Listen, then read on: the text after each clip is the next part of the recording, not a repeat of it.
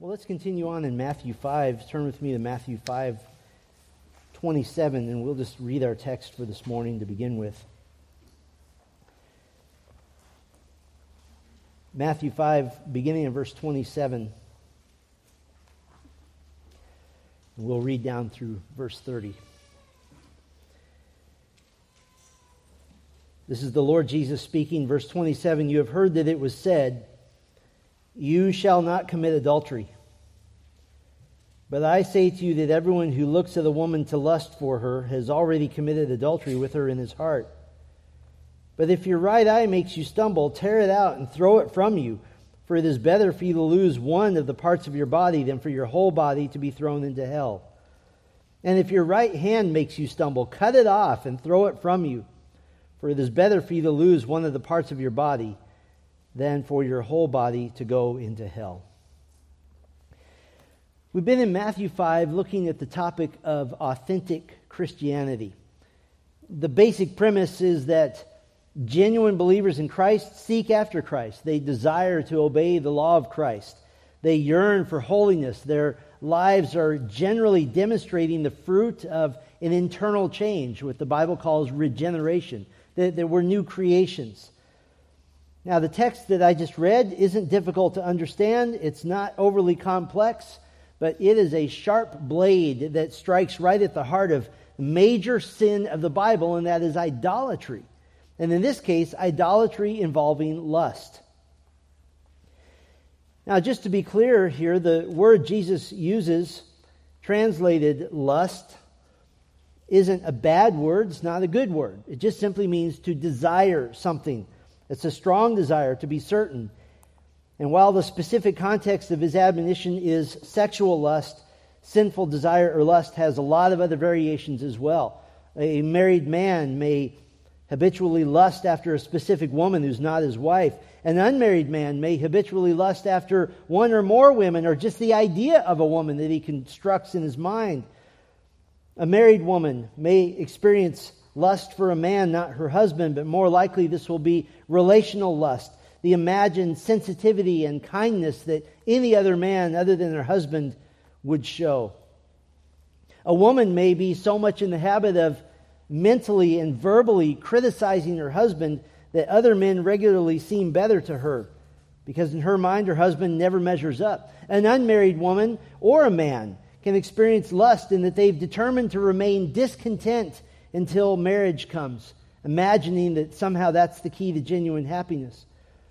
How about teens? Teenagers can certainly lust sexually, but of equal or even greater concern is the lust for relationship, the desperate yearning desire for a boyfriend or girlfriend, that's going to create happiness. And of course now we're dealing with a culture that deals with lust for the same gender, or lust to not even have a gender. So lust just has endless applications to it. Lust, sexual and relational, really boils down to having a sinful desire which somebody chooses to cultivate, chooses to nurture. Now, a question I ask myself as I come to this text is, why would we slog through such an earthly, unheavenly topic? Wouldn't it be better to think on the glories of Christ, on the hope of heaven, on the joy of salvation? Absolutely. Absolutely. The glories of Christ, the hope of heaven, the joy of salvation are those ideas which drive us and motivate us in our daily obedience to the Lord. So the two are actually very connected. And Jesus hits us right where we live. It's important to Him, therefore it's important to us. And it's something we ought to speak openly about in the church. So here's my plan. I'm going to follow kind of a classic Puritan sermon outline. I'm just going to explain the text first. It's not complex. I'm going to give some theological implications of the text. And then we'll spend the majority of our time applying the text to two different groups, to adults and to older kids and teens. And so we're just going to follow that kind of outline. And I am aware that our teens, half of them are up at a junior-senior retreat right now. So parents, you make your kids listen to this when they get back, because I'm going to be speaking directly to them. So first of all, let me just explain the text. It's not super complex, so let me just give you a few notes. Jesus is quoting here from the 7th commandment from Exodus 20, verse 14, "You shall not commit adultery," broadly meaning sexual activity with any person who's not your spouse. That's the basic broad meaning. But his statement in verse 28 is about the heart. That's simply having a lustful attitude. This is an indirect reference to the 10th commandment. "You shall not covet your neighbor's house. You shall not covet your neighbor's wife." To covet something is basically the same idea as lust, sinful lust.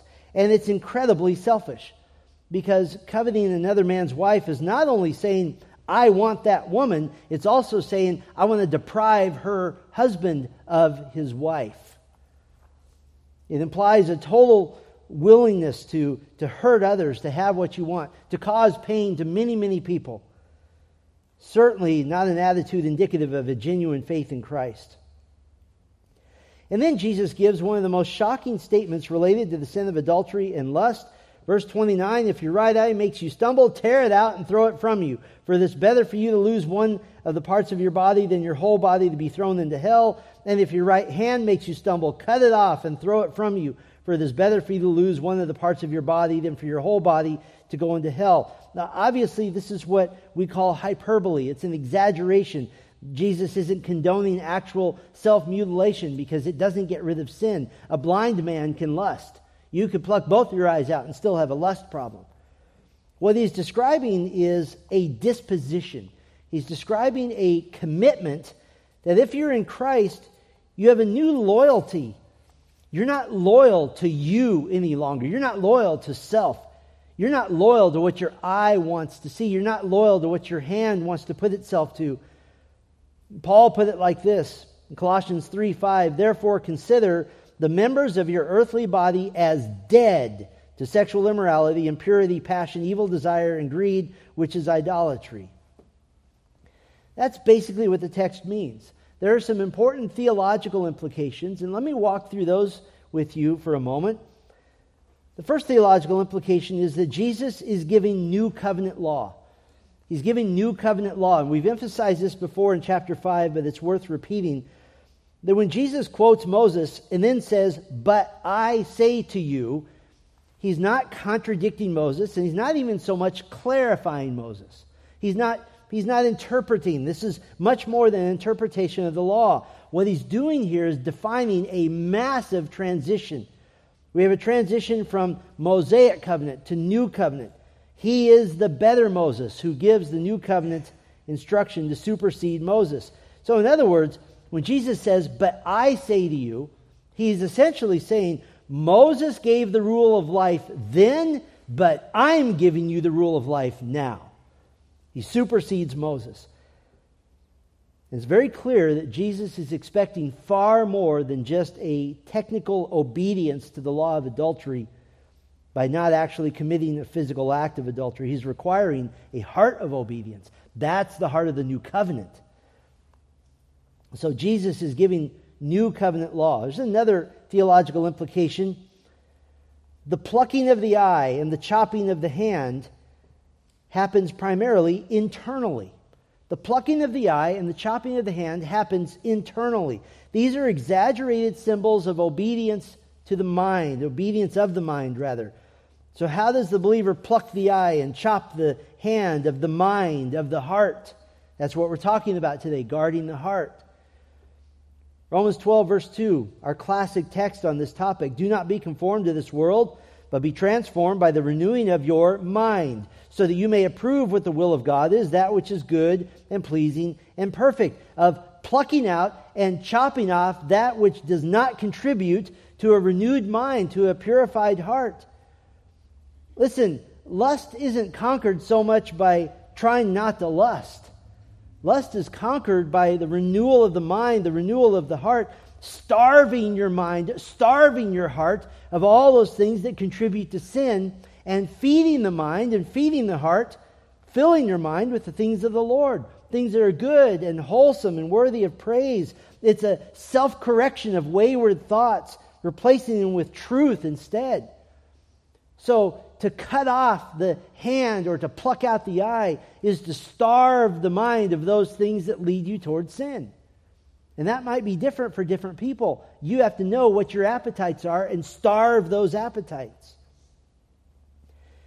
There's a third theological implication. There are salvation connections to Christ's statement. There are salvation connections to Christ's statement. And after all, he does reference twice the threat of hell. This is not symbolic. He's speaking of the real hell, of really going there.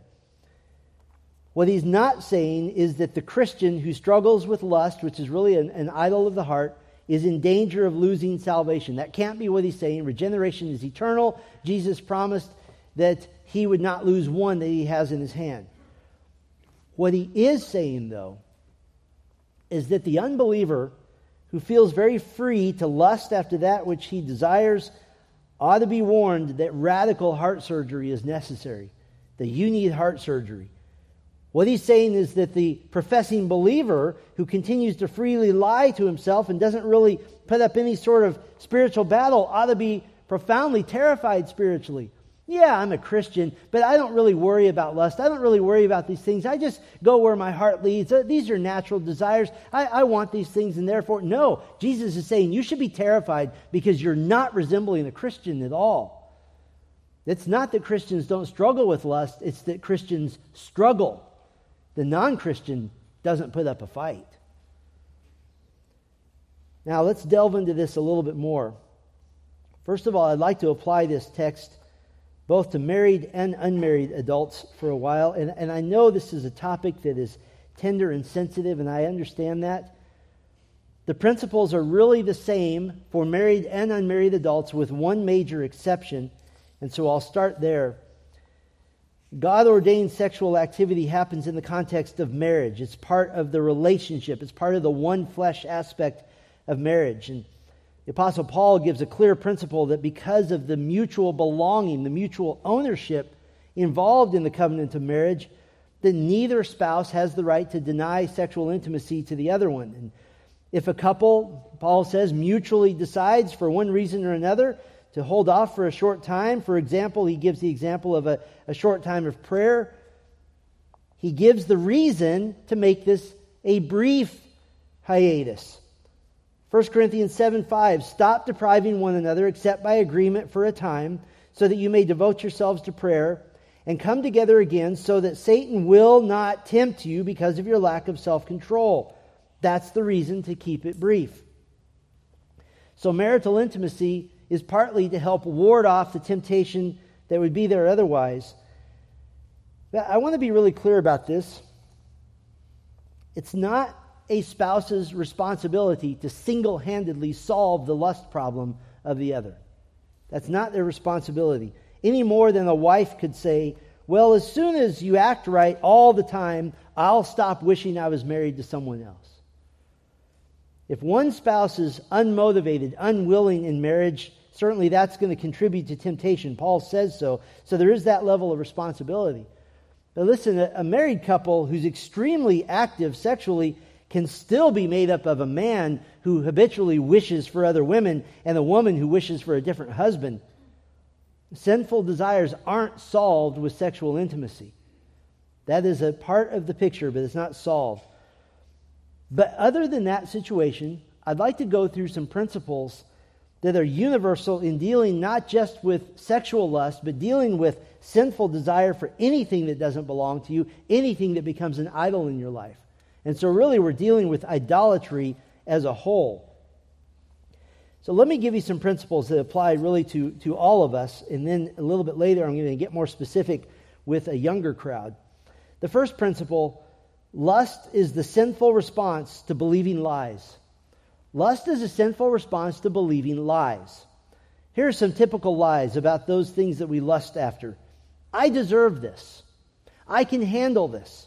No one will ever find out. My needs are important. Or I won't ever conquer this, so I'll just give up and I'll just keep asking for forgiveness. This is why Paul said in Philippians 4:8 to think on things that are true, to counteract lies with what? With the truth. Paul said in Ephesians 4, beginning in verse 22, that we lay aside, in reference to our former conduct, the old man, which is being corrupted in accordance with the lusts of deceit. Did you catch that? The lusts of deceit. And to be renewed in the spirit of your mind, and to put on the new man, which is the likeness of God, in the likeness of God, has been created in righteousness and holiness of the truth. How do you fight the lusts of deceit? With the truth. Because it is deceitful. So the first principle, lust is the sinful response to believing lies. So what's your first line of defense? Tell yourself the truth. Here's the second principle. Lust is about self. Love is about others.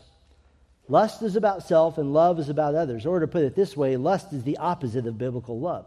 It's the opposite. If you're married, one of the simplest antidotes to lust, whether it's sexual or relational, is to simply intentionally show more love to your spouse, to serve and to give and to sacrifice for the other. Do it as an act of faith. If you're being tempted by a specific other person, pray briefly for that person. Be reminded of the spiritual condition of that person. Be reminded that you're actually using that person in your mind for your own pleasure. Be reminded that your lust will ultimately hurt not just yourself, but everyone around you. Don't be the dad that has to gather his adult kids and say, I need to tell you something that happened 10 years ago. Don't be that guy. And yes, the cross can cover all sin, but wouldn't you rather not have to have that conversation? In whatever situations you're usually most likely to toy with lustful thoughts, use that exact time, that exact situation to demonstrate tangible love for someone else. Flip it around. Whatever time you're tempted to give into your lust, instead serve someone else during that exact time, that exact situation. Because lust is about self, love is about others. And by the way, lust can happen in the context of marriage. It can happen when you view your spouse as simply a means to your own pleasure, and that's your totality of your view. Here's a third principle. Lust is wrapped up in other sins. Lust is wrapped up in other sins. And I'm going to quote a couple of times Dr. Stuart Scott. His book, The Exemplary Husband, has a long and detailed chapter on lust. I would commend it to all of you because it's really about idolatry, not just about sexual lust.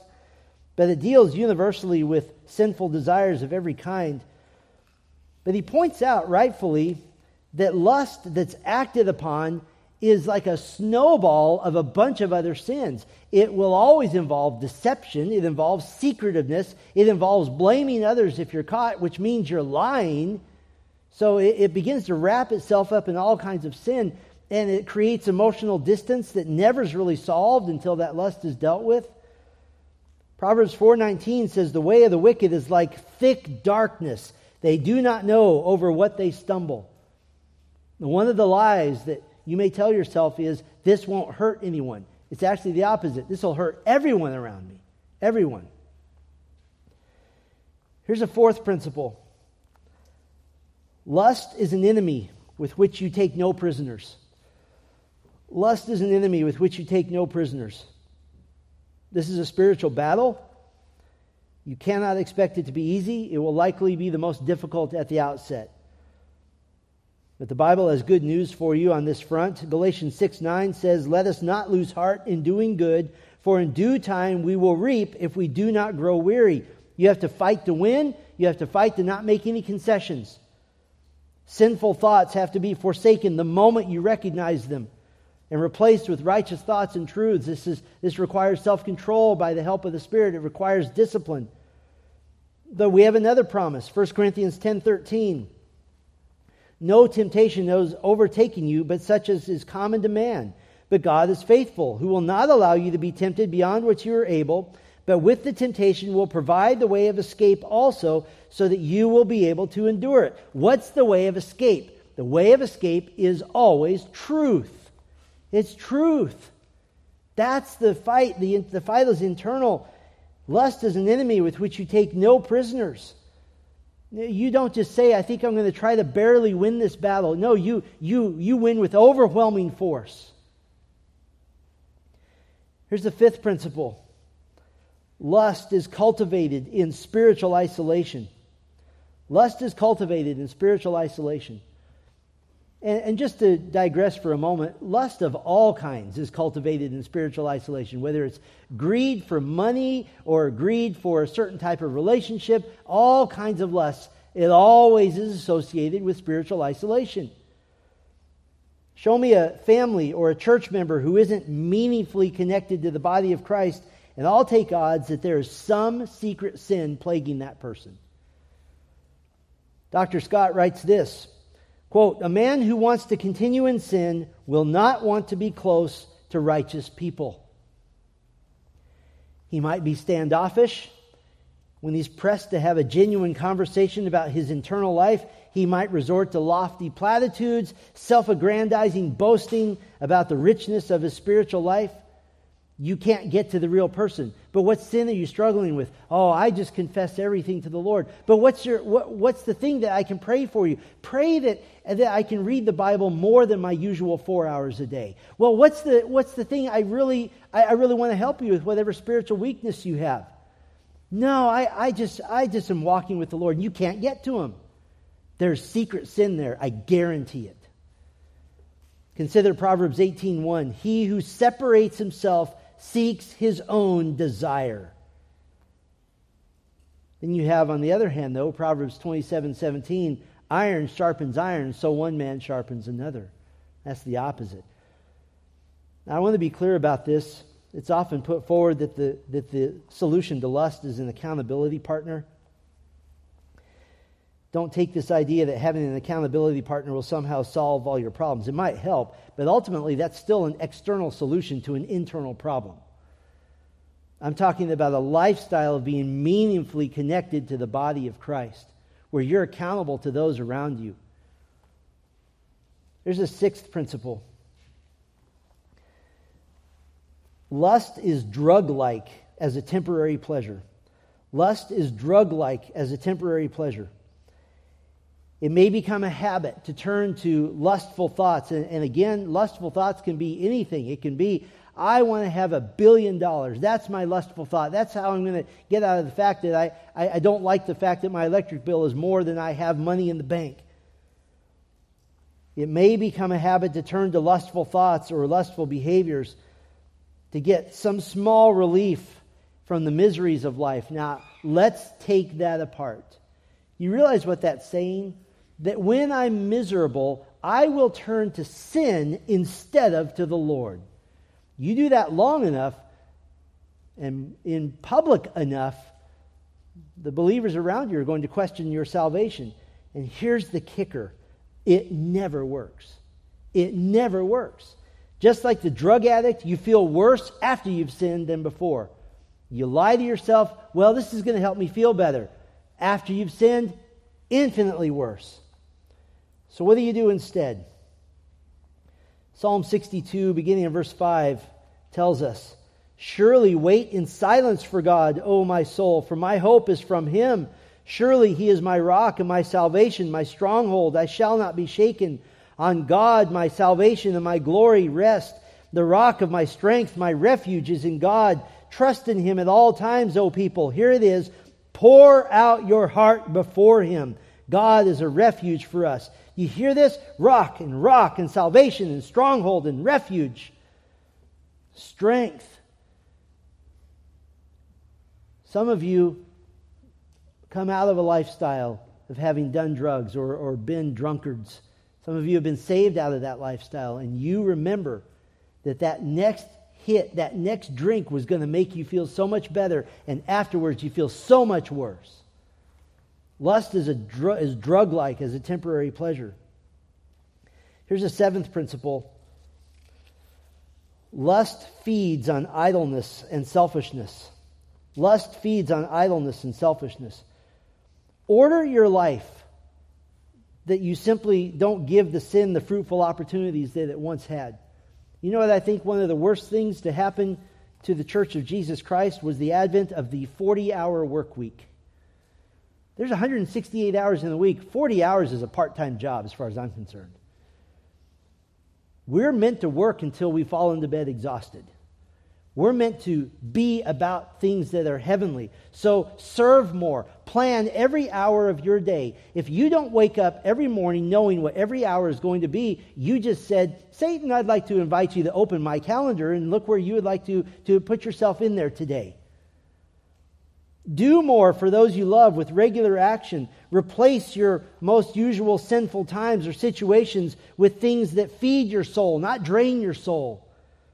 Order your life such that you don't give sin that much opportunity. Listen to this encouragement again from Stuart Scott. How much do you want to honor Christ with your life? Are you willing to do what God requires? Determination with dependence on God is the key. You are assured victory if you practice God's principles and depend on His power. Yes, it will be hard work. Is it worth it to you?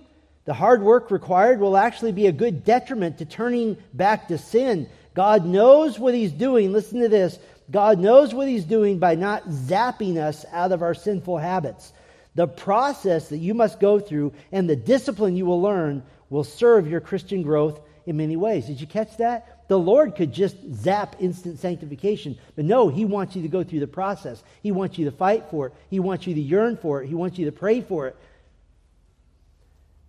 Now, I'd like to take the rest of our time and shift on this same topic, less on sexual lust and more on relational lust concerning older children and teens. And I've spoken to our students on this on occasion, but when I arrived here at Matthew 5:27, I felt like this was a must to address this issue. And so I've never done this with the whole church, but I'm going to help us try to think biblically. If you're a young person or a parent to one or a grandparent to one, or you've got 8, 10, 12-year-olds and you know it's coming around the corner, these conversations.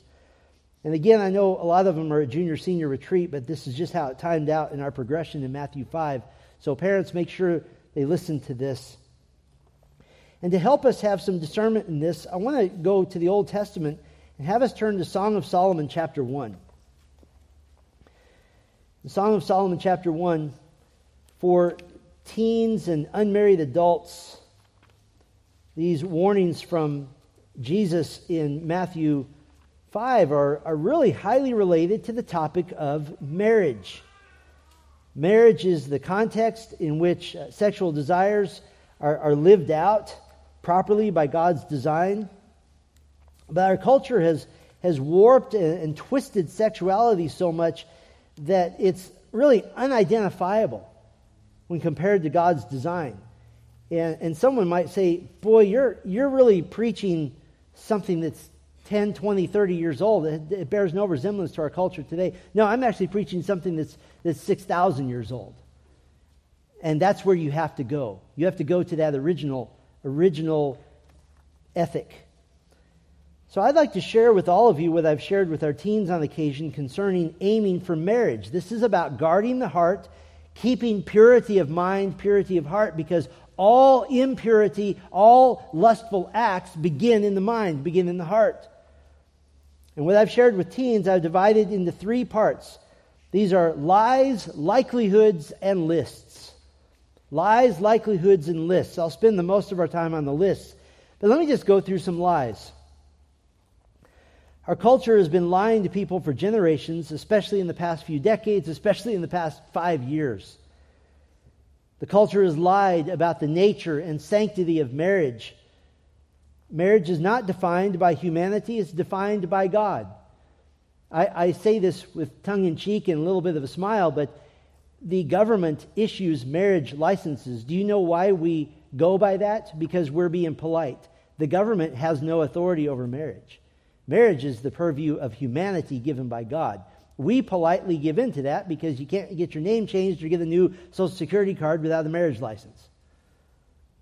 But our culture has lied about the sanctity of marriage. And the same government that says that they are overseeing marriage has now redefined marriage. They don't have the right to do that. We've been lied to about biblical manhood. Now even the idea of manhood is viewed by popular culture as wicked or wrong. That the manlier you are, that somehow there's something wrong with you. Culture has lied about biblical womanhood. That true happiness comes from trying your best to do all the things that men do. And boy, hasn't that lie turned around on them. All the feminists that have fought for the rights of women, and now nobody knows what a woman is. That's a bait and switch of an epic variety. Instead of seeing what pleases God and finding the greatest fulfillment in obeying Him, our culture's lied about the nature of marriage, that marriage is like a contract where the other person needs to please me in order for me to do my part. That is not a biblical view of marriage. Marriage is a covenant. You promise to be faithful. You promise to be useful. You promise to be loyal. You promise to be a blessing despite what the other one does. Here's the big lie.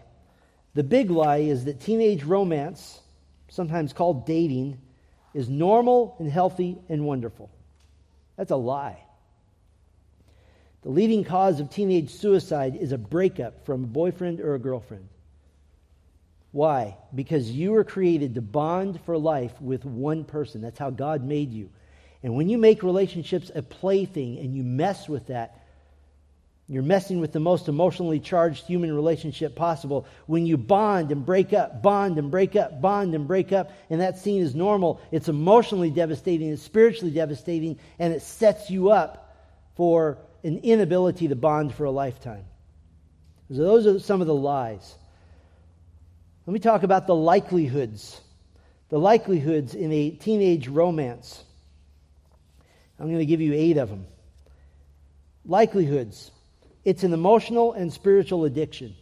It's an emotional and spiritual addiction. It can become something you have to feel good about yourself. And if any of you were raised in public schools in the past generations, you knew what it was like. There were 2 classes of kids. Those with a boyfriend and girlfriend and those poor slobs without. Right? It becomes an obsession which you must be with this other person. That's not love. Love is sacrificial. Love is not selfish. It's the second likelihood. It creates an atmosphere of parents versus children. It creates an antagonistic atmosphere under one roof. Parents versus kids. Dating, by definition, is children doing something meant for adults. And so it creates an atmosphere ripe for sneakiness, ripe for lying, for dishonesty, for rebellion, where a 15-year-old is willing to defy her parents because she's just going to die if she can't see her boyfriend. It's another likelihood. It prematurely breaks up families. It prematurely breaks up families. Teenagers are meant to be with their families, not meant to be exclusively pretending like they're married to someone else. It's the fourth likelihood. It creates an atmosphere for internal and external sexual immorality, to our point in Matthew 5. It creates an atmosphere for internal and external sexual immorality. Just because a teen might not be doing outwardly sexually immoral things doesn't mean that dating isn't making your mind and hormones race with desire. And unfortunately, young ladies fall prey to this, and they will say, but we're just friends and we just hang out a lot. Young men don't do just friends very well. It's like giving a 3-year-old a stick of dynamite and a lighter and saying, now don't do anything wrong. Here's a fifth likelihood. It teaches you to see the opposite sex as an object of your own pleasure. It teaches you to see the opposite sex as an opposite of your own pleasure. How many times has a 15-year-old said to her 16-year-old boyfriend, my goal in life is to learn to sacrifice lovingly for you, to give up everything I've ever dreamed of in order to serve you and to serve our children and to understand that I am here to be your helper. How many times has a 15-year-old ever said that? I would say probably never, unless it's followed up with, and I'm way too young for that, so ask me again in about 3 or 4 or 5 years. Teenage romance does not form the habit of serving someone else because inherently it's about getting something, not giving. Here's a sixth likelihood. It distracts young men from positioning themselves to be men. It distracts young men from positioning themselves to be men. It takes a long time and a lot of effort for a man to be ready for this world. And a premature romance can derail him for years. Here's the seventh likelihood. It has the emotional effect of multiple divorces. It has the emotional effect of multiple divorces. Romance is not a toy. boy-girl relationships are not toys. If a teen begins to feel she's just going to die without being with a certain boy, she's going through the same emotional trauma created by divorce, all having made the commitment of marriage. And here's an eighth likelihood. This is actually not a likelihood, this is a fact. Teenage romance causes 200,000 murders every year. 200,000 abortions. Because two teens not ready for the responsibility of being adults, marriage and family, murder their child. 200,000 murders. And you say, well, it's a good thing that never happens in the church. That happens in the church. Now, all that being said, I want to be very clear. Marriage in the Bible is presented as one of the greatest blessings of God. 1 Peter 3:7 calls it the grace of life. It is a small little return to the Garden of Eden. It's a small little piece of paradise to two believers who are following the Lord. And so it's something to look forward to, and it's something to prepare for. So when is the right time? When your 11-year-old says, I'm in love and I'm going to die if I can't see him. When is the right time? Well, the right time is when you're pretty far along the road of being ready to be married, because the Bible doesn't recognize a romantic relationship that's not headed toward marriage. There is no biblical category for that. Or put it this way, if you're ready to be married, you're ready to pursue a relationship. To think any other way is to toy with spiritual adultery.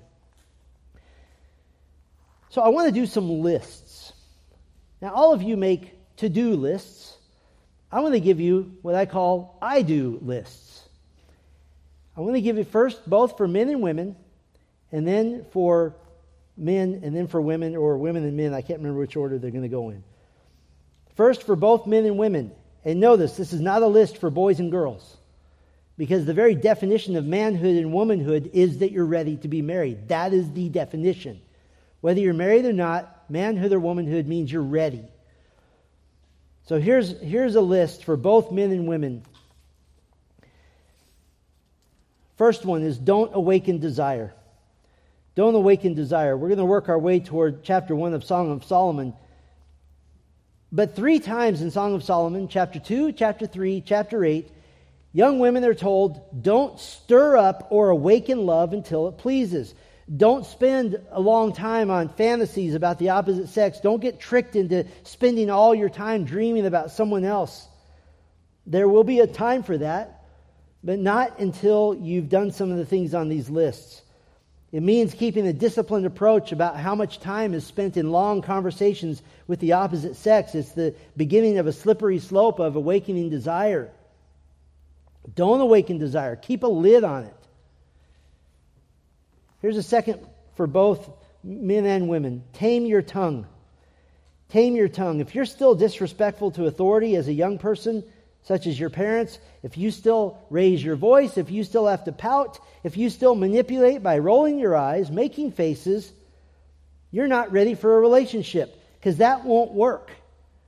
That won't fly, and it'll destroy other people. I like to say this to parents of young children: save your child's future spouse from a world of misery and a life of hurt by disciplining them now. Proverbs 16:23 says, the heart of the wise gives insight to his mouth and increases learning to his lips. Pleasant words are a honeycomb, sweet to the soul and healing to the bones. If you're unable to have basic adult conversations, if you're unable to do things like sitting down and thoughtfully repenting in humility for something you've done wrong, and all you want to do instead is make excuses, then you're not ready for marriage. Because marriage, if it's anything, is a daily reason to repent, right? So tame your tongue. If you're unable to have basic adult conversations, then you're not ready for a romantic relationship, not ready for marriage. Here's a third thing on the I-do list for both men and women. Learn and grow. Learn and grow. In other words, have something to offer. Just being a nice person, oh, I love his personality, that's not enough. Both men and women are called in Scripture to grow and to have skills. You should be reading. You should be learning how to do things. Develop yourself into a useful person with skills that can serve others. In Proverbs 6:6-8, go to the ant, O sluggard, observe her ways and be wise, which having no chief officer or ruler prepares her food in the summer and gathers her provision in the harvest. The first pastor I ever heard preach a sermon to young men about who to choose for a wife, he said it this way. He never pulled any punches. He said, men, don't marry Barbie. In other words, don't marry a woman who's useless and can't do anything.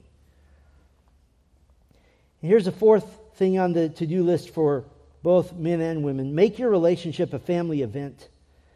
Make your relationship a family event. Why is this? Because marriage affects everyone around you. It's not just about you. It affects everyone around you. It should be something ideally the family is involved with, not this separate world of getting to know someone your family barely knows. Parents ought to be involved. The family's involved. Why should parents be involved? Because they've been around long enough to know if you're making a mistake. Proverbs 1:8, hear, my son, your father's instruction. Forsake not your mother's teaching. This is for when you're ready to be married. I recall a young man many years ago when I was in college that I warned him, others warned him, don't marry this girl. She's going to make your life miserable. You know what happened? She made his life miserable. And 2 decades later, she destroyed the whole family and left the family in shambles. Kids who don't know which way is up about anything in life. Because he wouldn't listen to wise counsel. So now let's do an I-do list for women. And now we're going to get to the text of Song of Solomon. This is a love poem about the true story of a young man and young woman. The young man is King Solomon. The young woman is a young lady he's known since they were children. I preached a whole series on Song of Solomon. I won't repeat it here. But for women, we're going to look at a little piece of chapter 1. The couple is still in the courtship phase. They're not dating for fun. They're not dating for amusement. They are looking toward marriage together. So here's 4 things on the woman's I-do list. The first one is desire sanctification. Desire sanctification, or Christ-likeness. Song of Solomon, chapter 1, verse 5. I am black but lovely, O daughters of Jerusalem, like the tents of Kedar, like the curtains of Solomon. Do not look at me because I am swarthy, for the sun has burned me. So she's sunburnt. And by the way, considering that this is an ancient Near East culture where everyone is already brown, this means she is roasted big time here. The tents of Kedar were famous for their dark, rough tents of these nomads made from black goat skin. And so she says, I'm like one of those, like the tents of Kedar. But she also says, I'm like the curtains of Solomon. These are the dark curtains of the palace, dark blue, dark purple, fine curtains. So she's giving 2 sides to what's important to her. She's giving the fact that outwardly she knows she's not the most presentable woman. She spends her time out in the field. She's burnt to a crisp. She's sweaty and she's not presentable all the time. But inwardly, she says in verse 5, I am black and darkened but lovely. It means inwardly pleasing. It means suitable. She's outwardly like the rough tents of the nomads. Inwardly, she's like the fine curtains of Solomon's palace. Now, this doesn't imply that godliness means completely abandoning all attempts to make yourself look presentable. That's another form of pride. But what it does mean is that she's pursuing the virtues of inner beauty. She's doing what Peter exhorts wives to do in 1 Peter 3. Your adornment must not be merely external, braiding the hair, wearing gold jewelry, or putting on garments, but let it be the hidden person of the heart with the incorruptible quality of a lowly and quiet spirit, which is precious in the sight of God. A young lady should desire sanctification over and above desiring a husband. And can I say this? If a young woman desires a husband more than she desires Christ-likeness, she's not ready to be married. And she'll simply replace those desires with other things. When her husband disappoints her in a year or 5 or 10 or 20, she'll simply replace it with other desires, other lusts. Ironically, pursuing sanctification, though, that internal beauty, that kindness, that maturity, that thoughtfulness, selflessness, that servant attitude, that makes you highly qualified to be a wife, highly qualified to be a woman of substance and value. Here's second for the ladies' I-do list. Develop a work ethic. Develop a work ethic. Verse 6 again, do not look at me because I am swarthy, for the sun has burned me. My mother's sons were angry with me. They made me caretaker of the vineyards, but I have not taken care of my own vineyard. So ostensibly, she's the littlest sister, and her brothers wanted to take a coffee break and said, you go work this. And they made her work. But that doesn't have a bad impact. She uses the metaphor of the vineyard to speak of her own body. She says, they made me caretaker of the vineyards. I haven't taken care of my own vineyard, my own self. She's keeping the actual vineyards of her family, working hard in the fields. But there's one thing she's learned from all this. She's learned how to work. She's learned a work ethic. The righteous woman is a worker. Proverbs 31:13, she seeks wool and flax and works with willing hands. Verse 17, she dresses herself with strength and makes her arms strong. Verse 27, she looks well to the ways of her household and does not eat the bread of idleness. I tell young ladies, anytime I can get a listening ear, that marriage is not about marrying Prince Charming so that you can be a princess. It's about being a helper, being a worker for your husband and for your family. And what's the result? Proverbs 31:28, her children rise up and bless her. As for her husband, he also praises her, saying, many daughters have done excellently, but you have gone above them all. Done excellently literally means worked or labored with excellence. Here's third on the list, I-do list for a young lady. Defend your heart until the time is right. Defend your heart until the time is right. Chapter 1, verse 7. She says, tell me, O you, whom my soul loves. And she's about to make a request, which I'll get to in a moment. This is the first use of a pet name in Song of Solomon. Basically, she calls him my love, and she calls him this 23 times in the poem. This isn't an infatuation. This isn't a crush. This isn't an emotional blip on the radar. This is her considered, careful decision to give her heart to precisely one man.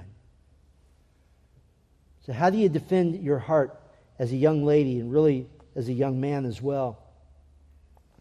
Don't allow feelings to be your primary guide. I know that's difficult, but feelings will lie to you. Feelings are not loyal to you. They're not your friend. They're not loyal. They're good. They're eventually necessary, but things like, oh, he's cute. I think I'll give my heart to him. Or he's really nice. Or he's a good athlete. These are all surface evaluations. Because he's cute, he's really nice, and he's a good athlete, probably all of those are going away eventually. Instead, focus on doing the tasks which prepare you for marriage, learning the Word of God, becoming a godly woman, learning to serve others. Have a high standard before allowing yourself to become interested, including how far along is he on his I-do list. I believe young ladies should be almost an unattainable goal. The young men around her should say, I don't even know how to get close enough to say hi. Unattainable. You guard your body. Touch is extremely intimate. It forms an emotional bond. There should be one man who becomes familiar with you. The one who's committed his life to you. Listen, Song of Solomon chapter 8 gives a nickname to a young girl. She's called a wall to keep everyone out. Here's a fourth part on the I-do list for a young lady. Decide to follow your husband. Decide to follow your husband. Verse 7, tell me, O you whom my soul loves, where do you shepherd your flock? Where do you make it lie down at noon? For why should I be like one who veils herself beside the flocks of your companions? She wants to meet him where he's pasturing his flocks. The middle of the day is when it's the hottest. Everyone slows down a little bit. I want you to notice two things. First of all, she goes where he is. She follows him. And secondly, in exchange for following him, she desires to be special, to be exclusive. Why should I be like one who veils herself beside the flocks of your companions? Why should I be like all those flirtatious young women who are all over the place trolling for a husband? She says, no way. I'm not lowering myself to try to catch you with allure or surface beauty. Instead, she's saying, if she will be special to him alone, then she'll be devoted to following him. We live in a culture that has screamed in our faces that the Bible is wrong about marriage. In the Bible, husbands have a clear responsibility from Scripture to love, to protect, to care for their wives, and wives have a responsibility. Wives, submit to your own husbands as to the Lord. Ephesians 5:22. Why is this the case? There's two simple reasons: created order and created purpose. The created order, 1 Timothy 2:13, for Adam was formed first, then Eve. It's God's created order and created purpose. Genesis 2:18, then the Lord God said, it is not good that the man should be alone. I will make a helper fit for him. And so for young ladies, if you haven't gotten this straight in your minds, in your hearts, if you haven't made a determination that you will obey God's created order, then don't ruin a man's life by deceiving him into marriage. Instead, decide, I will be a woman who understands two of the most godly words I can say in a marriage. Yes, dear. You know that Christians are called to submission, and there's only one area of submission that is optional, and that is for wives. It is optional for a woman to submit to her husband. Did you know that? You don't have to submit to a husband. Don't get married.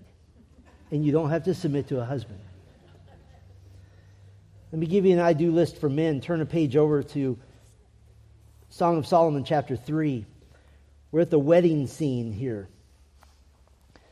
Here's the wedding scene. Chapter 3, verse 6. Who is this coming up from the wilderness like columns of smoke, as rising incense of myrrh and frankincense with all scented powders of the merchant? Behold, it is the traveling couch of Solomon, 60 mighty men around it. Of the mighty men of Israel, all of them are those who seize the sword, learned in war. Each man has his sword at his side, guarding against the dreadful things of the night. King Solomon has made for himself a sedan chair from the timber of Lebanon. He made its posts of silver, its back of gold, and its seat of purple fabric, with its interior inlaid with love by the daughters of Jerusalem. Go and see, O daughters of Zion, King Solomon with the crown with which his mother has crowned him on the day of his wedding and on the day of his gladness of heart. Here's an I-do list for men. The first one, very complex. Be a man. Be a man. Verses 7 and 8. Look at all these men who are around Solomon. Men who are respected. They served Solomon, and whom Solomon undoubtedly respected as well. These are mighty men. They're wearing swords. They're expert in battle. They're ready to defend their king and their country. These are men who had probably fought alongside Solomon's father, David. And what about Solomon himself? He was a man of courage. He was a man of conviction. He was clearly placed on the throne by his father, David. But 1 Kings 2 records that his half-brother Adonijah tried to trick his way into taking over the kingdom, and without hesitation, Solomon had his brother executed on the same day. That took courage. Manhood is about taking responsibility, which means sometimes taking risks, doing difficult things, doing hard things. The goal of a godly man is not to try to make life as easy as possible, but to take on challenges and to conquer them. And it's not a surprise that our culture is trying to redefine manhood and feminize men. Men are to be masculine. And when I was growing up, we made fun of men who were feminine. Now they're elevated as heroes. Part of preparing yourself for marriage is to take on and face and conquer great challenges and obstacles. And listen, I don't mean obstacles that take days or weeks. I don't mean like go in your backyard and dig a hole that's 4 feet deep. No, obstacles that take months or years. One of the values of an extended education is to prove that you can go over this massive mountain of a challenge, or the value of going to trade school or starting at the bottom of the ladder with a company and working your way up, demonstrating that you can achieve. A man's life is meant to be a life of achievement, of doing things, of accomplishing things, of facing and conquering challenges. Second on the man's I-do list, be a leader. Be a leader. Solomon was a leader of men, and some would say, well, this was handed to him, but he did have to earn it. 1 Kings 3, he demonstrated his leadership. He demonstrated his wisdom. You recall the two women fighting over the one baby, both claiming the child to be theirs. And Solomon said, cut the child in half and give each woman a half. That's a courageous call. The real mother said, no, give the other woman the child. The fake mother said, no, kill the child. He earned his right to lead. Now, not all men are going to lead lots of people, but every man is called to be a leader at some level. For young men, here are some ways to lead now. Lead yourself. Make yourself do something that no one is asking you to do. If you're an older teen and the only reason you do hard things is because your mom and dad tell you to, then that's not leadership. Leadership is leading yourself. You lead by serving, being available to serve your family, serve one another, not waiting to be asked. There is a switch that flips from boy to man. Men serve without being told what the need is. They just serve. How about lead by learning about leadership? Every time you encounter a leader in your life, every time you encounter a leader in the church, a leader certainly in Scripture, ask, what is he doing? Or lead by taking opportunities to be in charge of something, even something small. I've seen some of the teenage boys in our church in charge of moving a stack of chairs from over there to over there. You would think that it was D-Day and they were leading an invasion. It's glorious to see. All right, men, you, and you. You're going to get that chair. You're going to move over here. Watch for the carpet. Watch out for the ladies. And they're just there. It's awesome to see. Because they'll graduate from leading the chairs to leading others. Why is this important?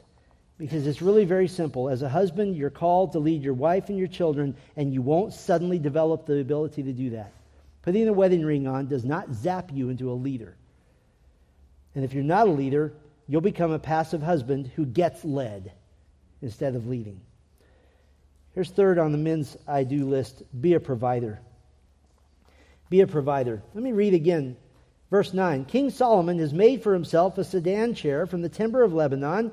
He made its posts of silver, its back of gold, its seat of purple fabric, with its interior inlaid with love by the daughters of Jerusalem. What do you notice about Solomon here? He's not going to his wedding on a bicycle.